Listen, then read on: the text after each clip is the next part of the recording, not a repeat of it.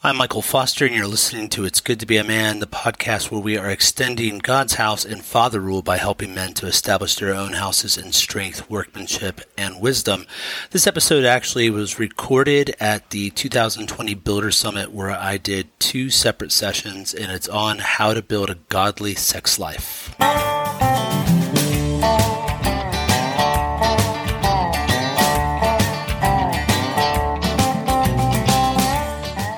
We're going to talk about building a godly sex life today. I'm going to be working from Proverbs chapter 5, verses 15 through 21. It's anchored in there. This is more of a kind of topical. This is not what I normally do on a Sunday morning at all. I usually just go line by line through Scripture.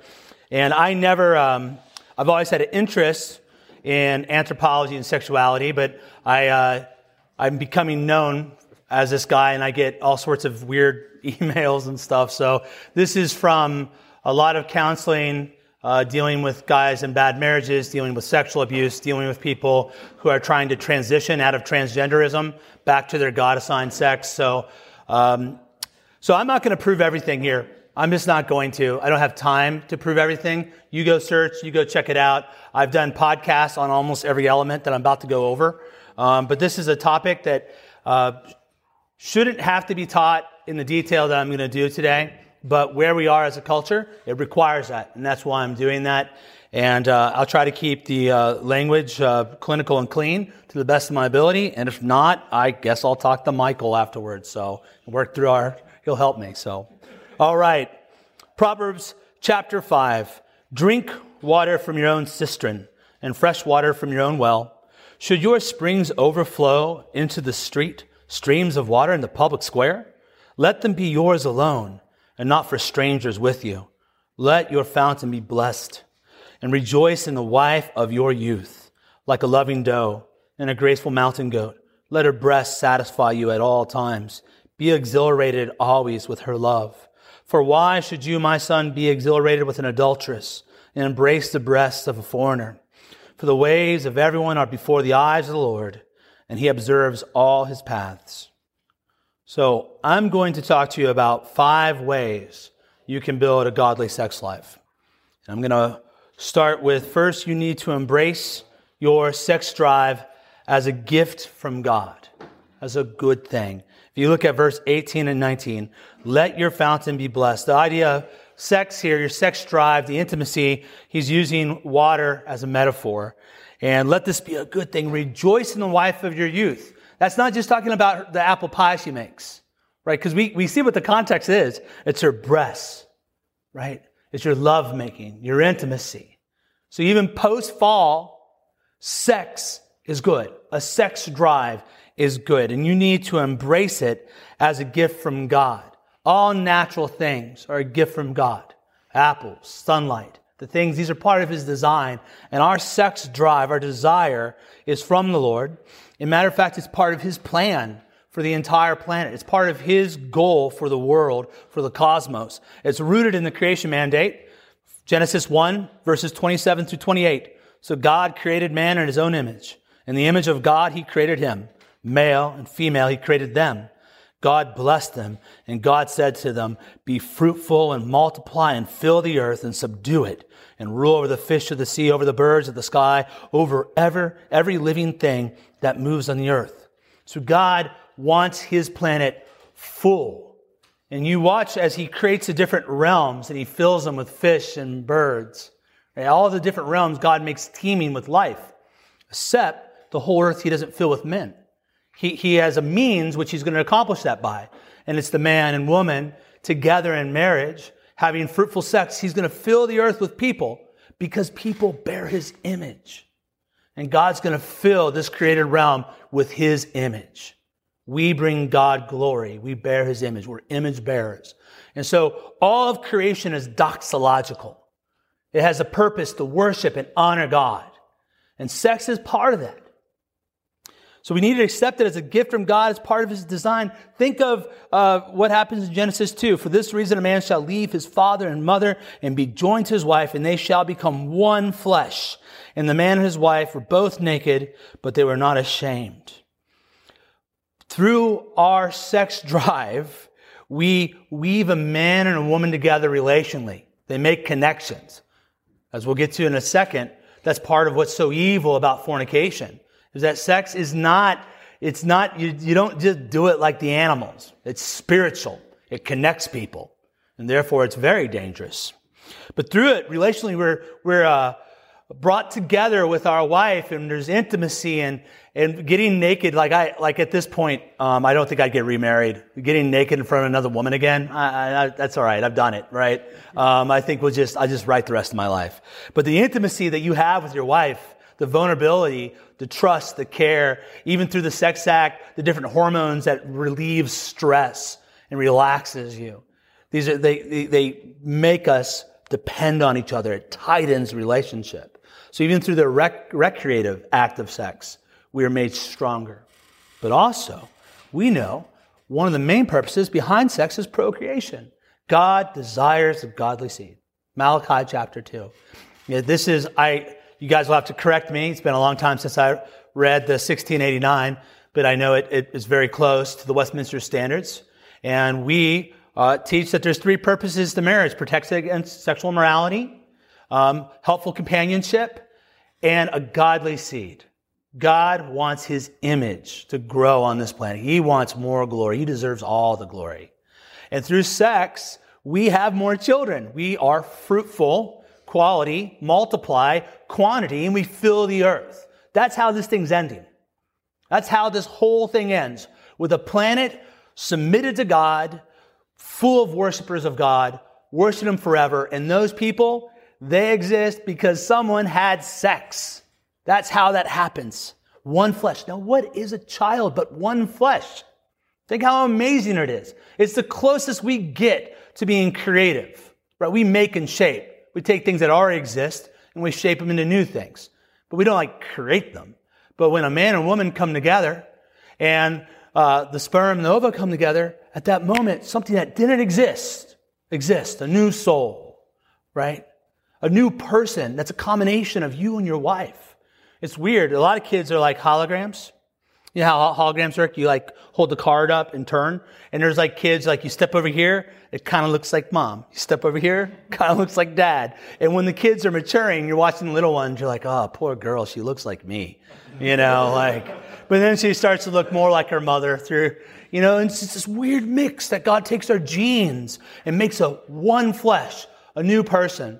And one of the great sins of the modern age is to remove the creative from the unitive function of sex. It's part of God's plan, how He fills everything through children. But the fall distorts this, right? It absolutely does, but it doesn't destroy it. It's marred. And the grace of God increasingly restores our God-given desires so that they operate according to His original design. That is Reformed teaching. That is historical Christianity. I promise you it is. And I'm not going to give you a lot, but I could overwhelm you with quotes to show you this is what everyone's thought the whole time until now. Until now, we stopped. What you have to realize about this age is this is the fringe. This isn't the normal. And when we start acting like the older ages, they'll say we're fringe. Wrong. We're the normal ones. You're the weirdos, right? You're the ones that have departed from nature and design and from our wonderful scriptural heritage, right? I'm just getting normal, and that makes you think I'm weird. But one guy I like a lot is Herman Bavinck. Now, he's more of my tradition. If you don't like him, Richard Sibbes, I can show you where Richard Sibbes teaches the same thing. And if you guys have to like Richard Sibbes, I would think. He's amazing. If you haven't read him and you're struggling and you're depressed, Sibbes is where to go, right? He will help you. But Bavinck writes, talking about what grace does, what God's redemption does. He says it does not mean annihilation, but a restoration of God's sin-disrupted work of creation. Revelation is an act of reformation. In recreation, the creation, with all its forms and norms, is restored. In the gospel, the law, in grace, justice, in Christ, the cosmos is restored. And then he later goes on to say, grace restores nature and takes it to its highest pinnacle. So grace doesn't obliviate nature. Right? When you get saved, you don't stop being a man. You will be a man forever and ever and ever, and your wife will be a woman forever and ever. And if you say that's not true, you're a heretic. Okay? Because it's an attack on the humanity of Christ. When Christ resurrected, he was still a man. He will be a man forever. It's a mystery, right? The incarnation, the deity and humanity of Christ, 100%, 100%. It's amazing, but you will be male forever. This is part of your design. Oh, but we'll be like the angels in heaven. Yeah, we'll be like the angels in heaven in that we don't get married. Not that we'll be angels, right? To be man is to be flesh, to have a penis, to have a vagina, to have the different hormones. This is part of God's design. And if you're ashamed of this, you're a Gnostic. It's a false teaching. Matter is good. Is it marred by the fall? Absolutely. But heaven isn't spiritual. It's spiritual and physical, what God's doing. And we cannot fall into this. Evangelicalism in America is by and large Gnostic and has departed from the teaching of Scripture. So when guys like me stand up here and say these boringly normal historical truths, we seem kind of edgy. We're not trying to be edgy. We're trying to be normal, okay? So, grace restores nature. The Roman Catholics would teach that it elevates it. Or if you go to sort of a Eastern Orthodox, that you're actually being changed to something other than human or being deified almost. But no, it's just restoring original design is what it's doing. And that's the sanctification process that happens over and over again. When you got saved, didn't your desires change? Aren't you a new creation? Don't you have new appetites? You have an appetite for holiness. I remember I didn't care about high school at all, right? I wouldn't turn in my homeworks. When I figured out that I could pass my class without doing homework, I was like, well, I'm not doing homework. I've got other things to do, man. And then it was like, oh, you have to have this average to be on the wrestling team, the football team. Well, we'll get right up to that and then do other things. But then I got saved. And then I realized I wanted to be a good witness to my teachers. And I wanted to show them the change, and I wanted to work hard and excellence. My desires totally changed overnight. Just God did that. It's crazy. And God changes your desires in that He restores them to His original design. And that is true of your sex drive. A reordered sex drive drives a Christian man to build up his household. It's a drive. It pushes you. It compels you to move on. Right? You want to have sex? Great. Get a wife. Like, it's supposed to motivate you to get things done, right? To prepare your field so you can build your household is what it says in Proverbs chapter 24. That's what, like our drive to eat is how let's farm instead of going out all day picking things. It makes you more creative.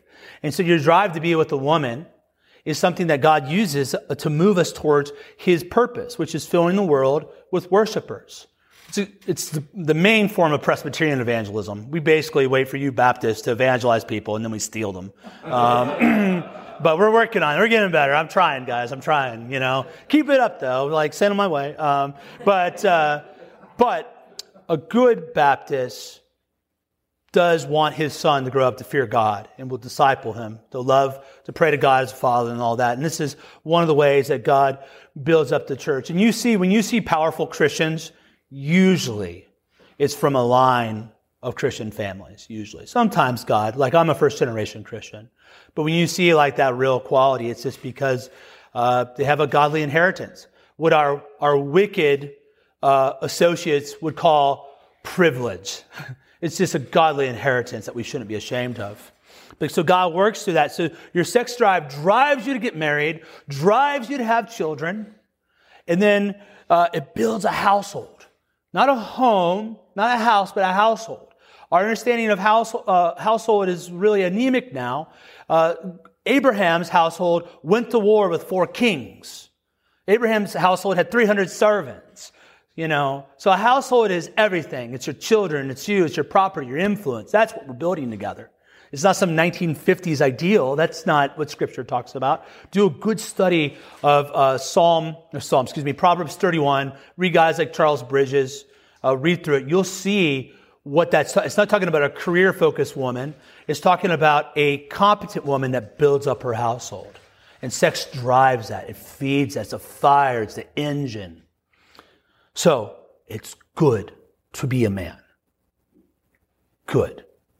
I'm not ashamed of being a man. I am not ashamed of my sex drive, right? I have a thirst, but I also have a fountain. I married her, and she satisfies me. And I won't let the adulteress satisfy me. I'm not ashamed of these things. And this world tells you to be ashamed of it, but we don't listen to them. Masculinity isn't toxic. It's holy. It's part of God's design. We will not let these people shame us. Shame is good at the right time, okay? So, if you step on a nail, you just go, right? It hurts. Pain goes through your body, and the pain says, don't step on nails, okay? That's good pain. If you move your arm in such a way that it's normal and it hurts, that's bad pain. That's saying something is out of alignment, okay? If you feel ashamed for being effeminate or for being lazy or giving into fornication, that's good shame.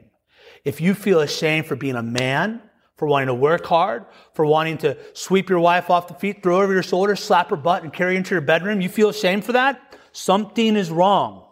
Something is wrong.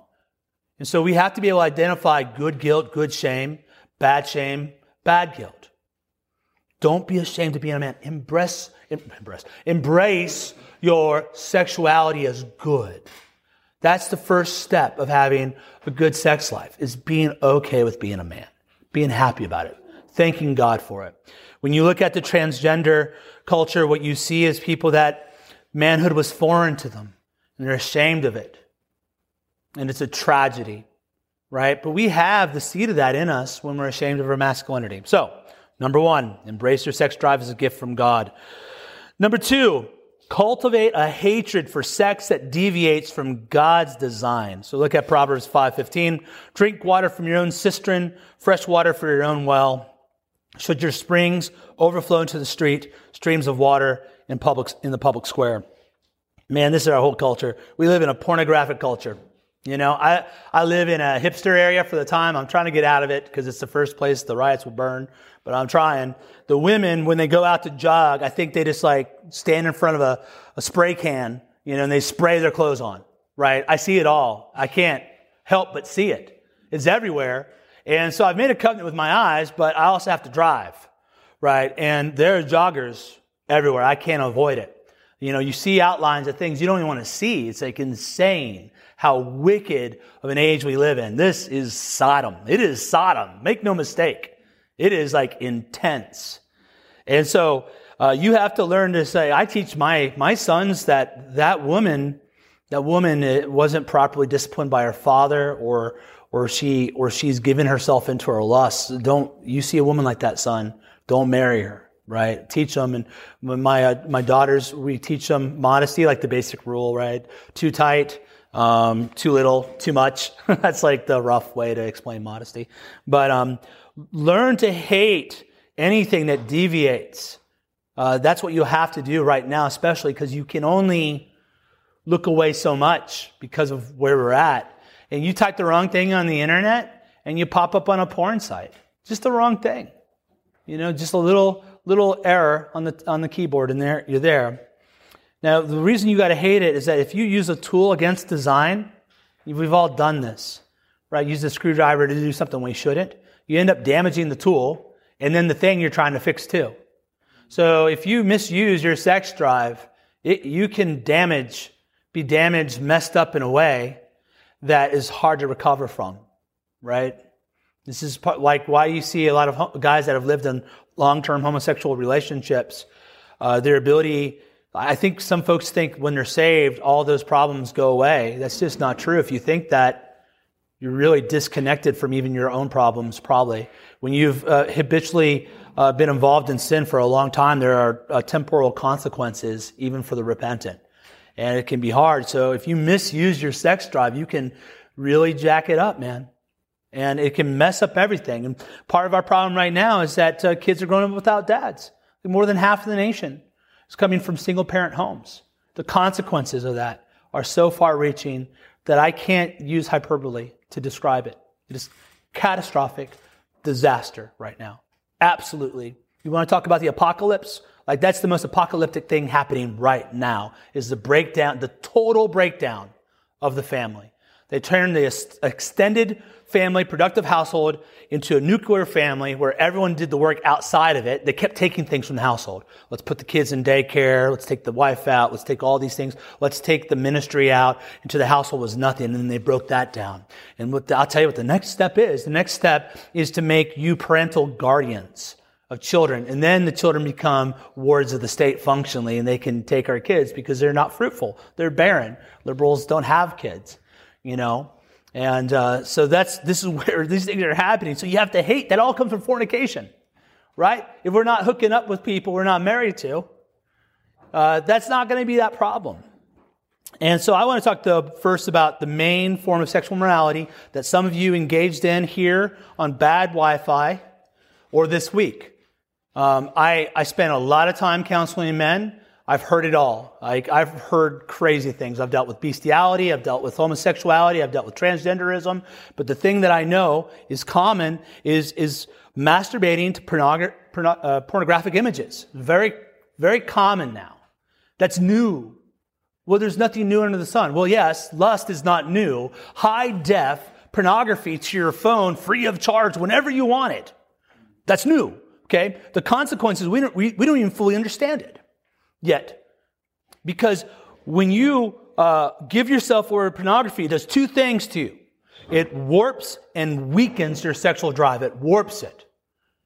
And just for the sake of not getting Bible-thumping wingnut kicked off YouTube, I'll be careful here.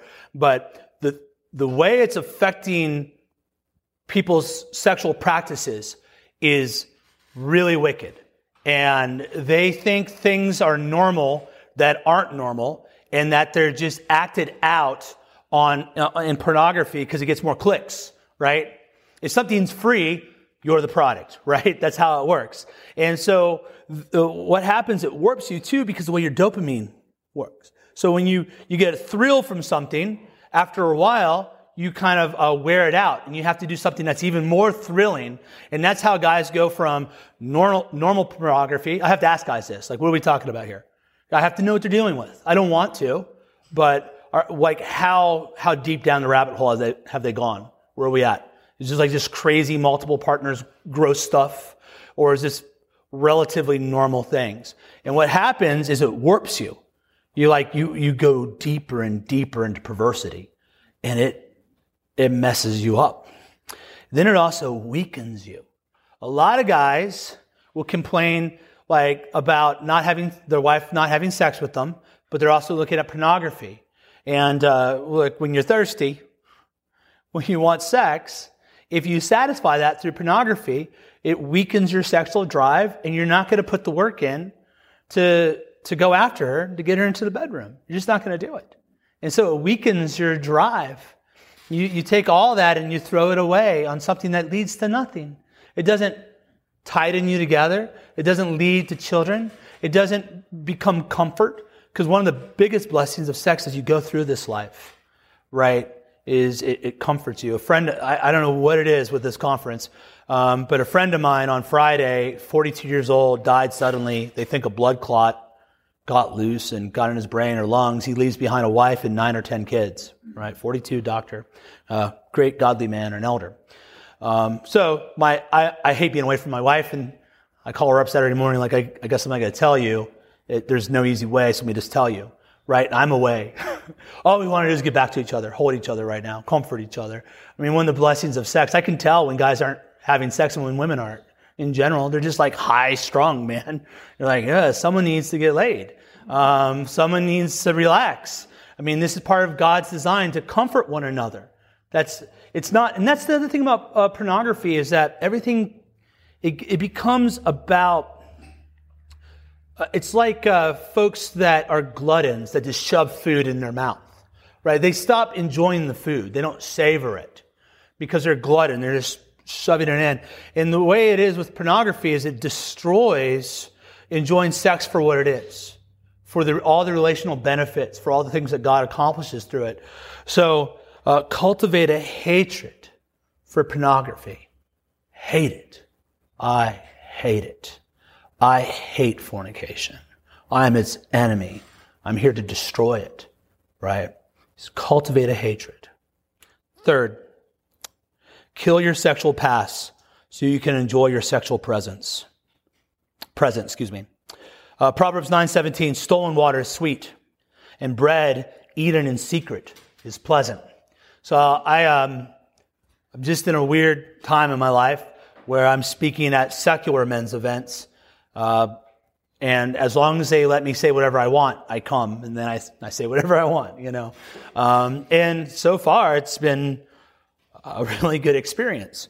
But I went to one event that used to attract lots of pickup artists. These are guys that learn how to, what women like, and they use that to get them in bed.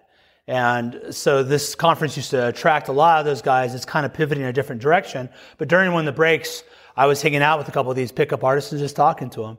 And I asked this guy, I got to ask you a question. When you have sex with all these women, he told me he had sex with a couple hundred women in the last 4 years. And I said, when you have sex with these women, can you be present? Or do you think about all the other women you've had sex with? Are you even having sex with that woman? Or is it you're just kind of going through it like biology removed from relation? And he stopped and thought about it really hard. He was a very thoughtful man. And he's like, no, I don't think I am. And this is what happens, is that forbidden fruit is when you have sex outside of marriage, there's the forbidden fruit principle. That's what he's talking about. Stolen water is sweet. The thrill of it heightens it. And so he's had all these trysts, but he carries them into all future relationships, so much so that if it isn't as intense as one of those past ones, he has to mentally reenact it. Now this happens with a lot of couples I've dealt with, right? So they are Christians and then they fornicate one way or another, right? Maybe they don't actually have coitus, they don't have actual sexual intercourse, but they do different things. And then they think, oh, okay, when I get married, it's going to be even more intense. Actually, it robs you because the hidden forbidden fruit. So when you're having sex with your wife or she's having with you, they have to mentally go into the past when you're fornicating, when you're sin, to create the arousal to enjoy sex. Fornication robs you guys. It robs you of your future. And so you've got to put it to death. You have to kill it. Now, God in His grace will sometimes let a fog descend upon that part of your memory. Right? Praise the Lord for that. But let me just tell you, sin has temporal consequences that you can't escape always. Because God loves you, okay? Because God loves people. He won't remove it. That's what the curse is, right? The curse is reminding us of that we're under judgment. So it'll lead us to repentance. And so God, through temporal consequences, keeps us trusting in the Lord Jesus Christ and looking forward to the resurrection and the restoration of all things. But the way you have to kill your sexual past is you embrace the goodness of your sexuality, you learn to hate things, and then you create awesome new experiences with your wife. Now, I don't have this in my notes, but I'll just say this real quick. I don't know where it fits, but when you think about sex, you got to think about sex like food. Like sometimes, a hot dog will do. And other times, it's like a 6-course meal.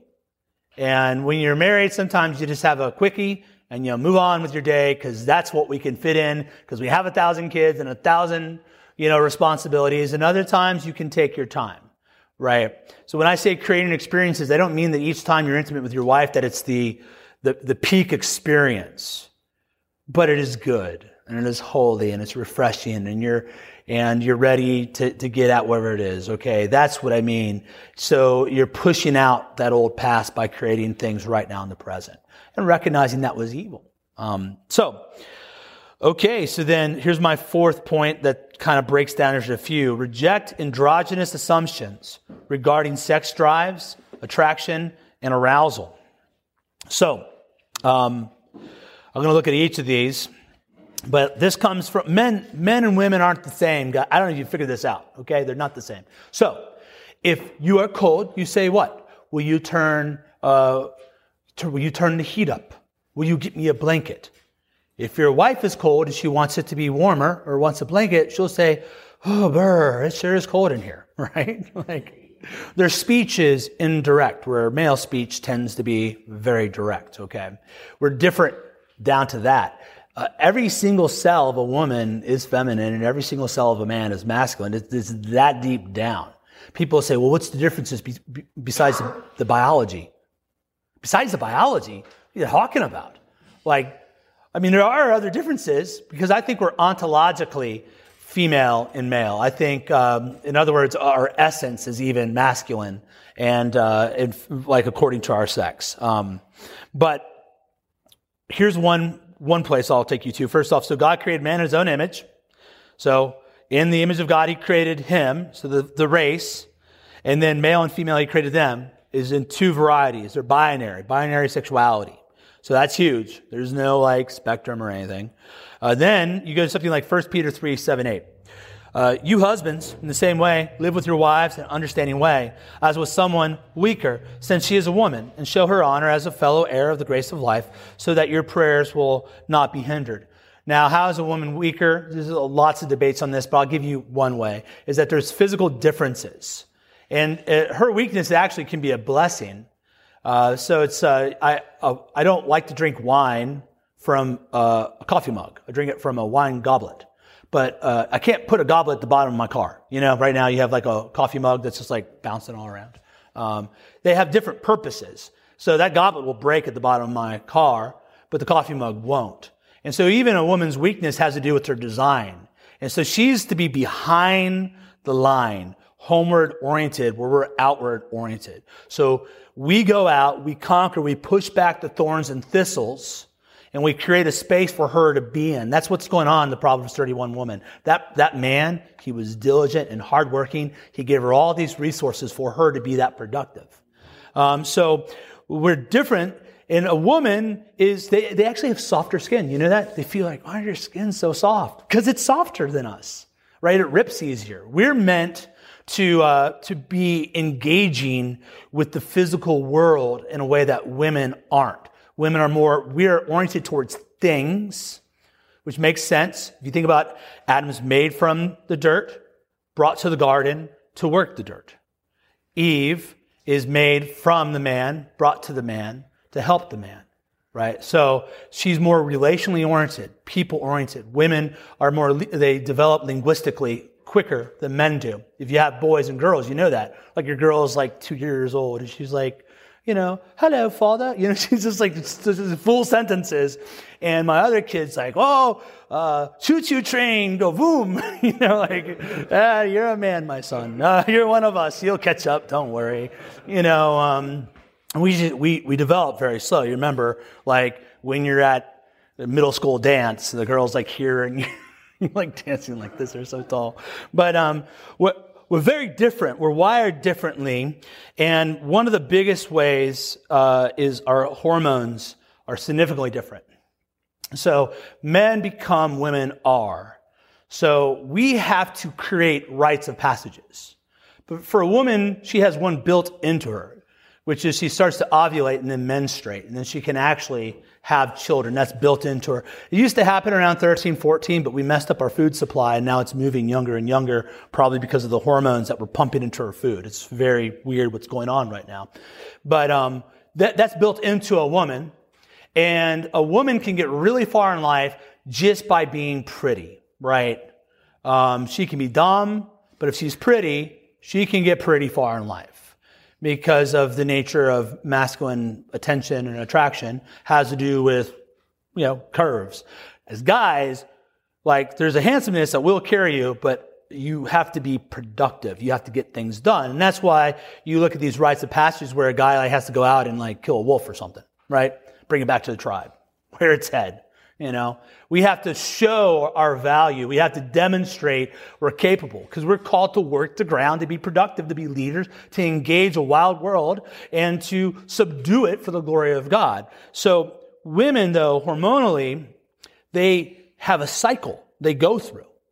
And this is the first thing I want you to understand with a woman's sex drive. It is not like yours at all. It exists on a cycle. It revs up right before she ovulates, and there's a lot of testosterone, and that's when she's most ready to go. And then when if she doesn't get pregnant and she starts to menstruate, it revs down. So revving up, she's looking for that sort of aggressive male stuff. And when it revs down, then she's like basically a sort of downness or depression falls. It's almost like her body failed to do what it wanted to accomplish, right? And so sometimes you feel like you're married to two women. Hormonally, you are. You really are. And you have to learn that. You have to understand that you have to be a wise leader that can fit yourself to the situation, to the point of the cycle you're in. And this plays out big time with women. We don't have menopause. Guys in their 60s and 70s can still have kids. Now, their testosterone drops after 40. It starts to go down, but it goes down at a much slower level. What happens with women at menopause is huge. So their life is really built around their ability to bear children, and their hormonal reality is cyclical. With us, it's consistent. We can have sex like that almost any time. Women don't. Your wife does not understand you at all. She doesn't know.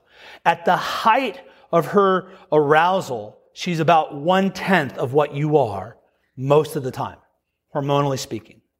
She doesn't get it. So it's almost like not understanding, what is this? I had this in my notes somewhere.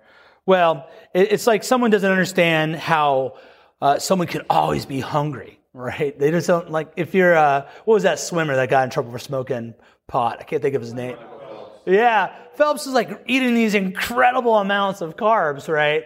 Calories. It's like, I don't know, it's almost like 10,000 because he's burning so much. And for us, like, we couldn't eat, no matter, even at this time, we've ate a lot of carbs and a lot of food. We can't even get close to him.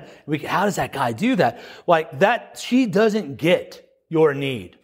And if you don't tell her, she'll never understand it. You have to walk her through it. You're just very different. So one thing you have to understand is that the male sex drive is intense, consistent, and almost always active. The female sex drive is moderate, cyclical, and often latent. So the male libido is super intense, and guys think about sex almost every day, several times, where women will not think about it for weeks when we look at the research that's been done on it. And they can go without sex for a long, long time and it totally not do anything to them. But it does affect them eventually, but not in the same way it affects guys. And so now when I say women have moderate, I don't mean it's absent. They're erotic. They have sexual desires. But again, it's just cyclical. So their libido is tied to their menstrual cycle. Her sexual desire increases as she approaches ovulation, decreases post-ovulation. Her attraction to particular physical and behavioral characteristics change. They actually look for stronger chins, revving up, and then softer features down. It's just absolutely wild. Do you know baby girls, they'll track with faces, and baby boys will track with movement? It's like, I mean, from day one, man, it's crazy. Like God's design is just amazing. So put it simply, men are always in the mood.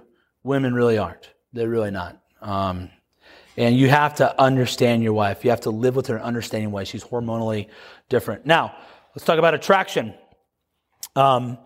We treat, and I said androgynous. Androgyny is where you treat sexuality, you blur them together or treat them as they're interchangeable. And a lot of guys like talk to a woman like she's a man or expect a woman to talk to you like she's a man. You're androgynous. Stop it, right? Learn to speak woman. Learn to interpret it. Get good at it, right? When she says, oh, it's cold in here. You say, let me get a blanket. Like learn, guys, okay? But so don't look at her sex drive the way you look at hers or your own. It's different. Also, an attraction is really different. And this is, women are like been totally lied to about this. Men don't care about your degrees. Like, they don't care. Like, the vast majority couldn't care less about your PhD, and the fact that you make $250,000 a year is kind of a turnoff. They're like, this seems like this is going to be a high-maintenance chick. I don't know if I want to get involved with her, right? Because there's nothing particularly feminine about it. She may be super competent, and that is impressive, right? It does take a lot of discipline to get a PhD. It takes a lot of discipline to rise to that level at a corporation and make that sort of money, but it's not particularly feminine.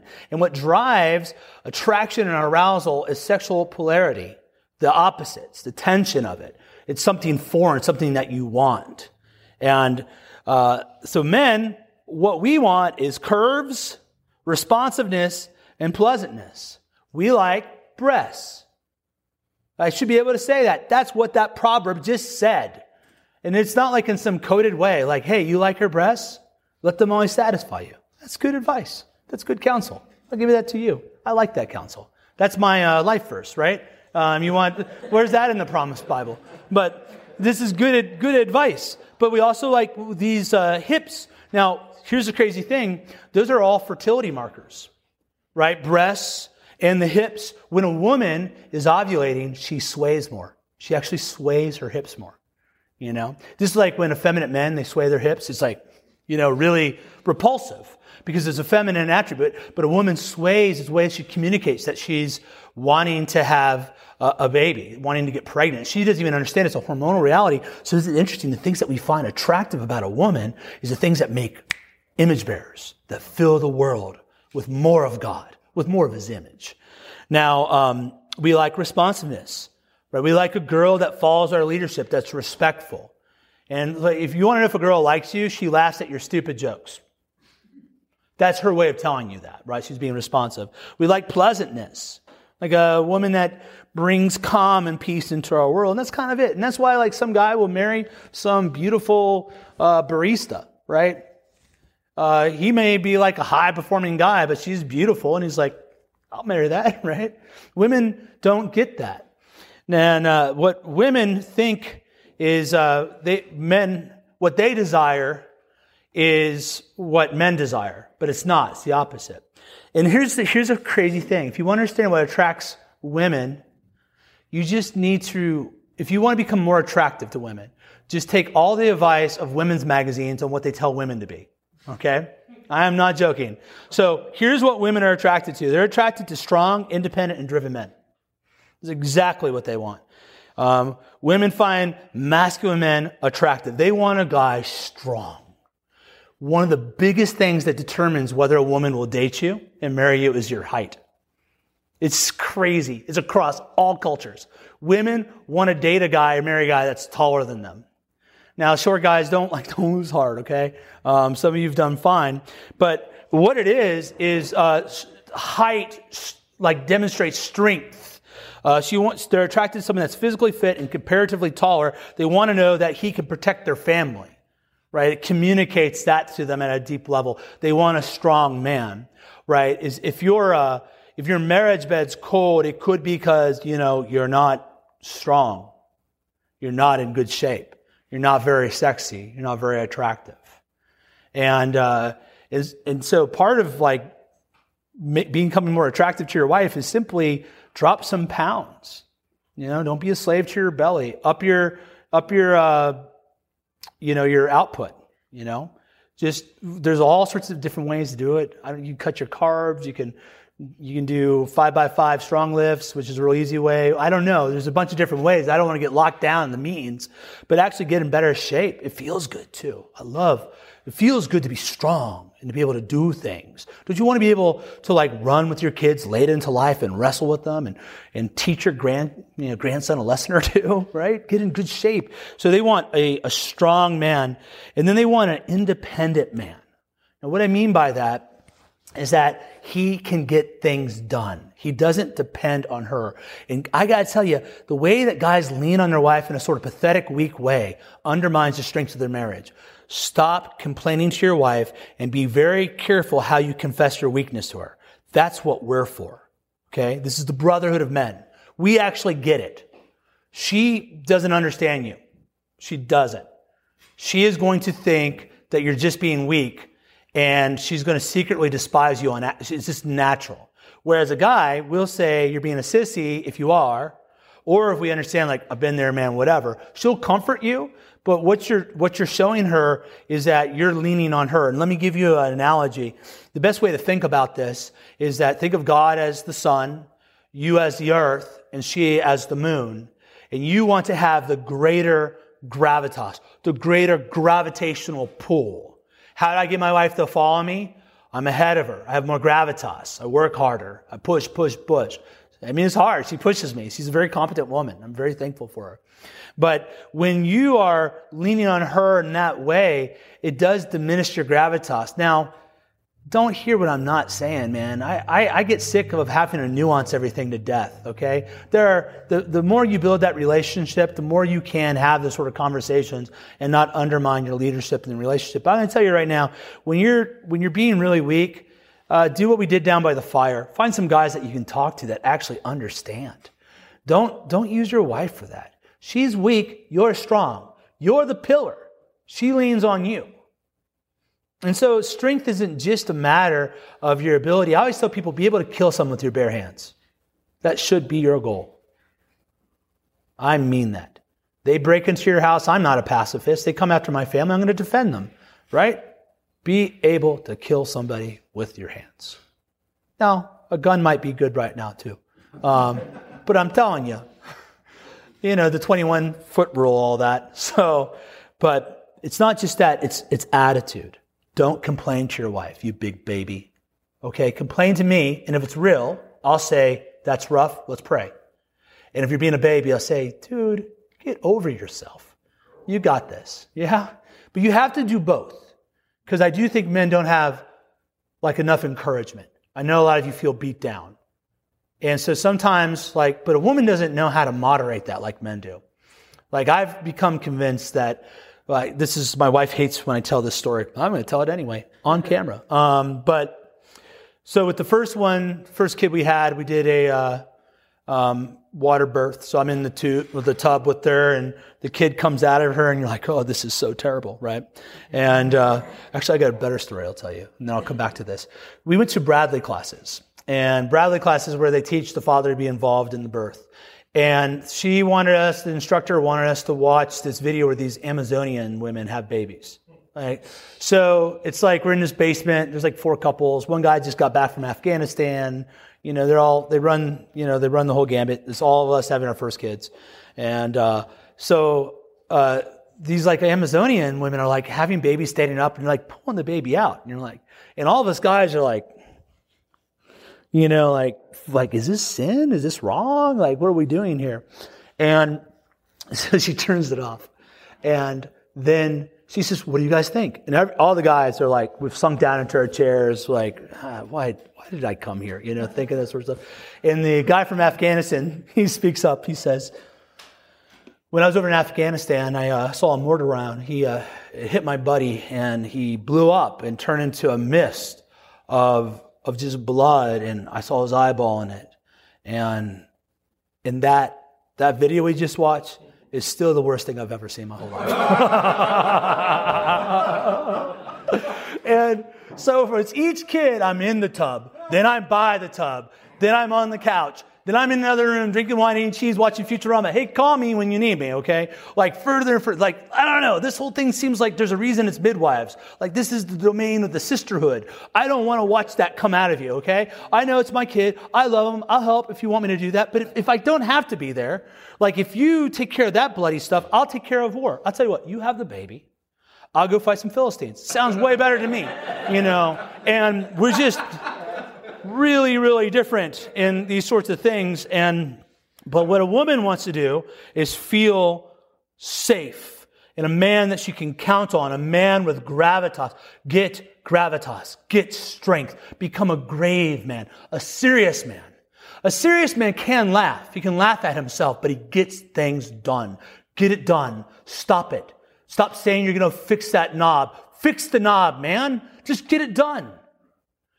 I'm going to give you a trick to keeping your word.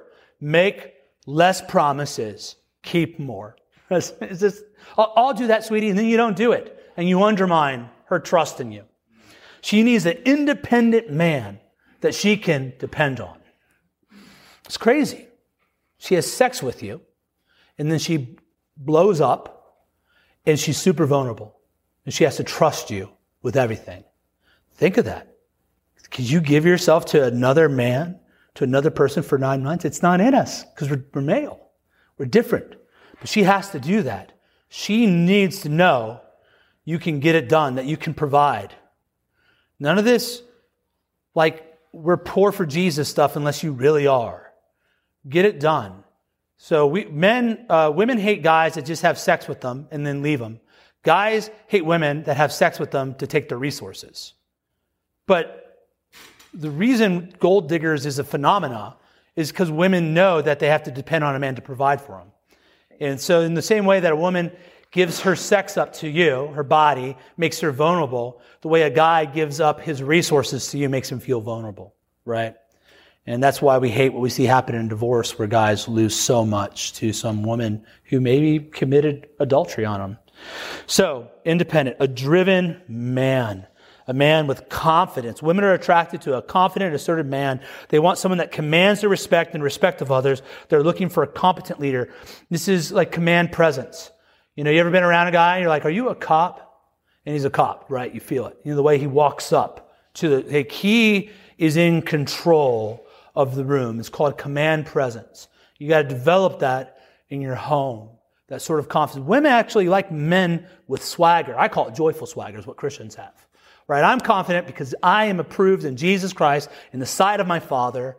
Like, you don't like me, we can talk about it, but at the end of the day, I'm saved. Right? I'm His. I have an inheritance in Him. I'm happy. You can't steal this from me. Can't take my joy. You can't take my swagger. Can't take my confidence because I know God's working through me. Right? He loves to take the foolish things of the world and make the wise look even more foolish. That's just His nature. I always tell people that God's a comedian. I'm one of His jokes. You know, this is how the Lord does things. It's amazing that we get to participate in this. But women want that sort of confidence. And it's very important that you build that. And that's, again, that comes back to embracing your masculinity as good. This is what I think people don't understand about the jerk phenomena. Why do women like jerks and not nice guys? Because nice guys aren't masculine. You're gross. You're gross. You're weak and you're agreeable. You want to have some fun with your wife?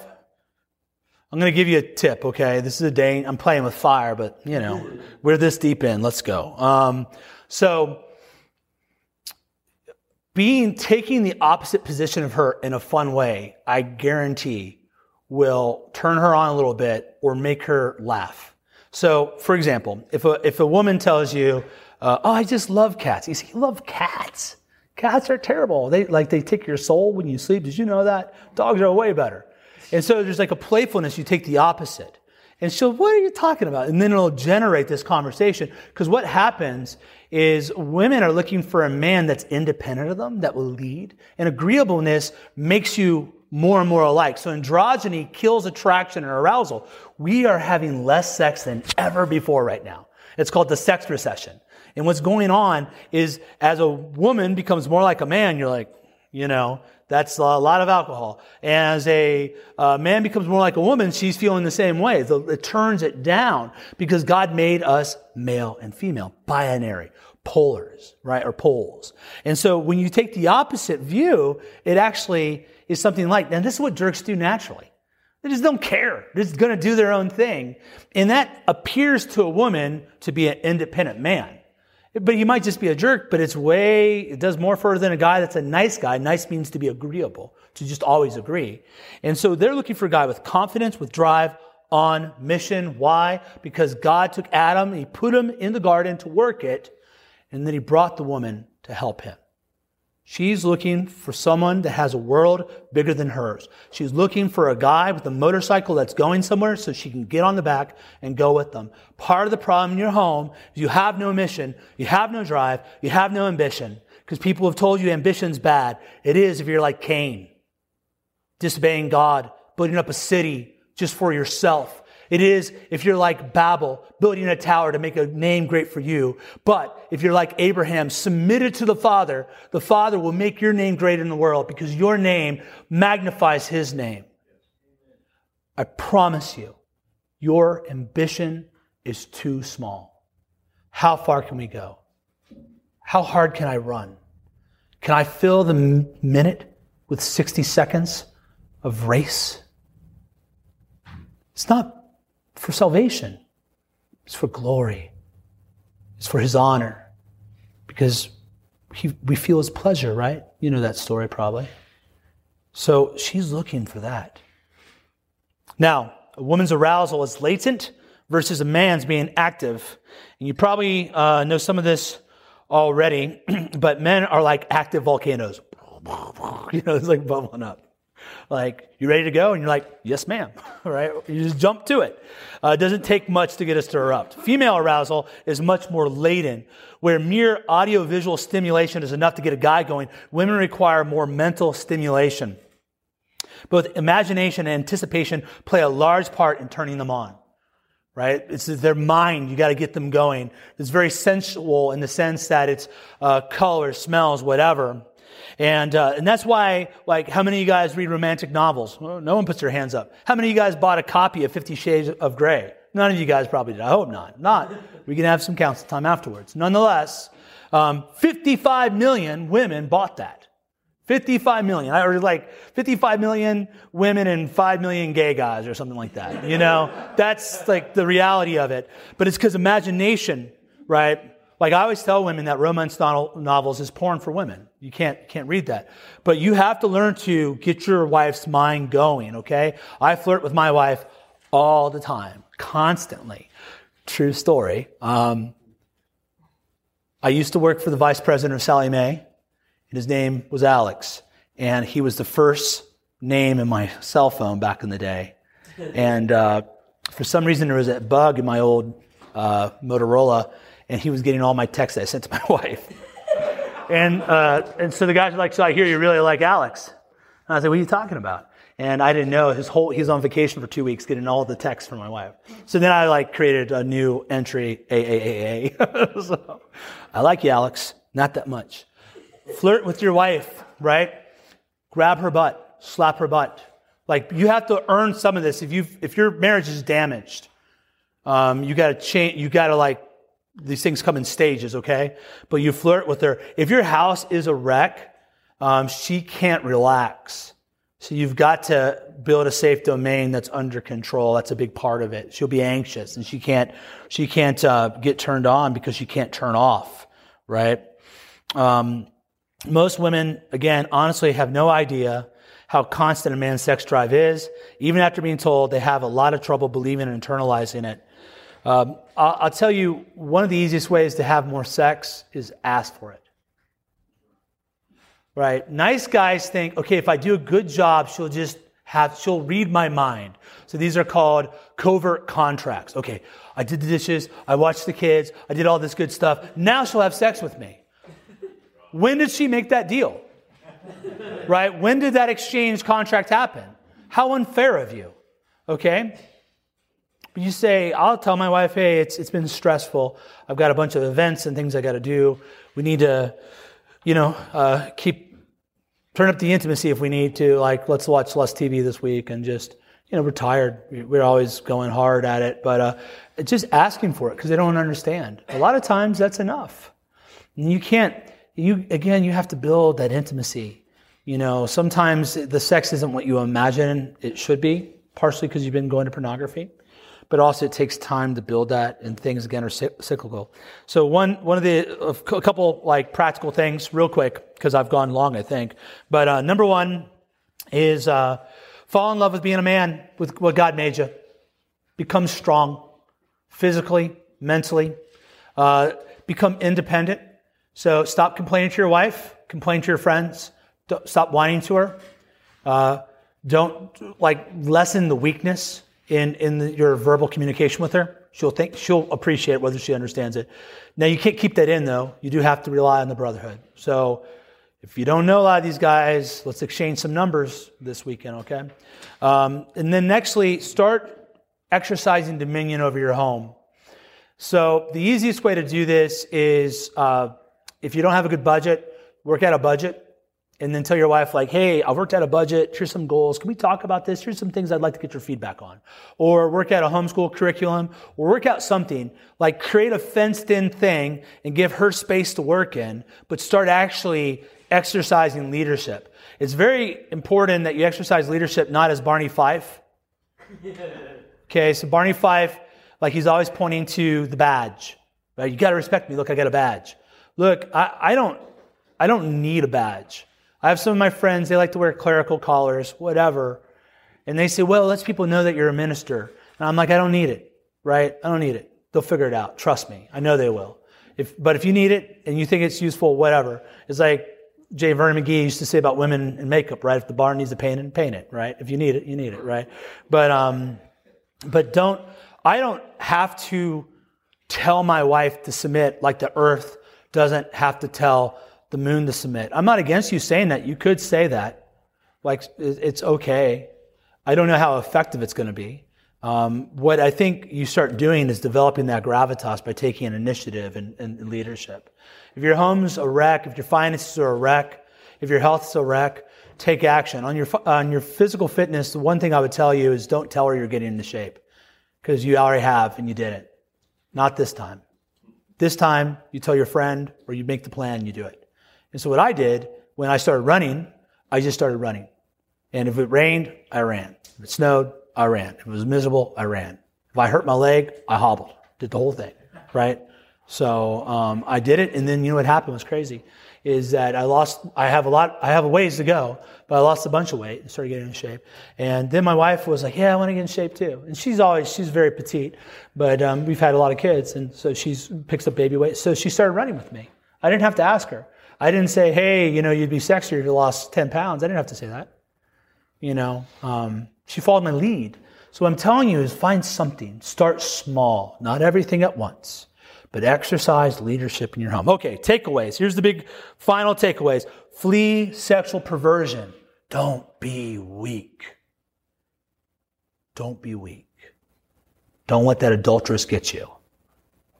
Right? You're not going to get me. It's like when those chicks friend you on Facebook or on Twitter. You get those weird, it's like some dude in Nigeria with some picture of some Asian chick. You're like, not today, Satan. Delete it, right?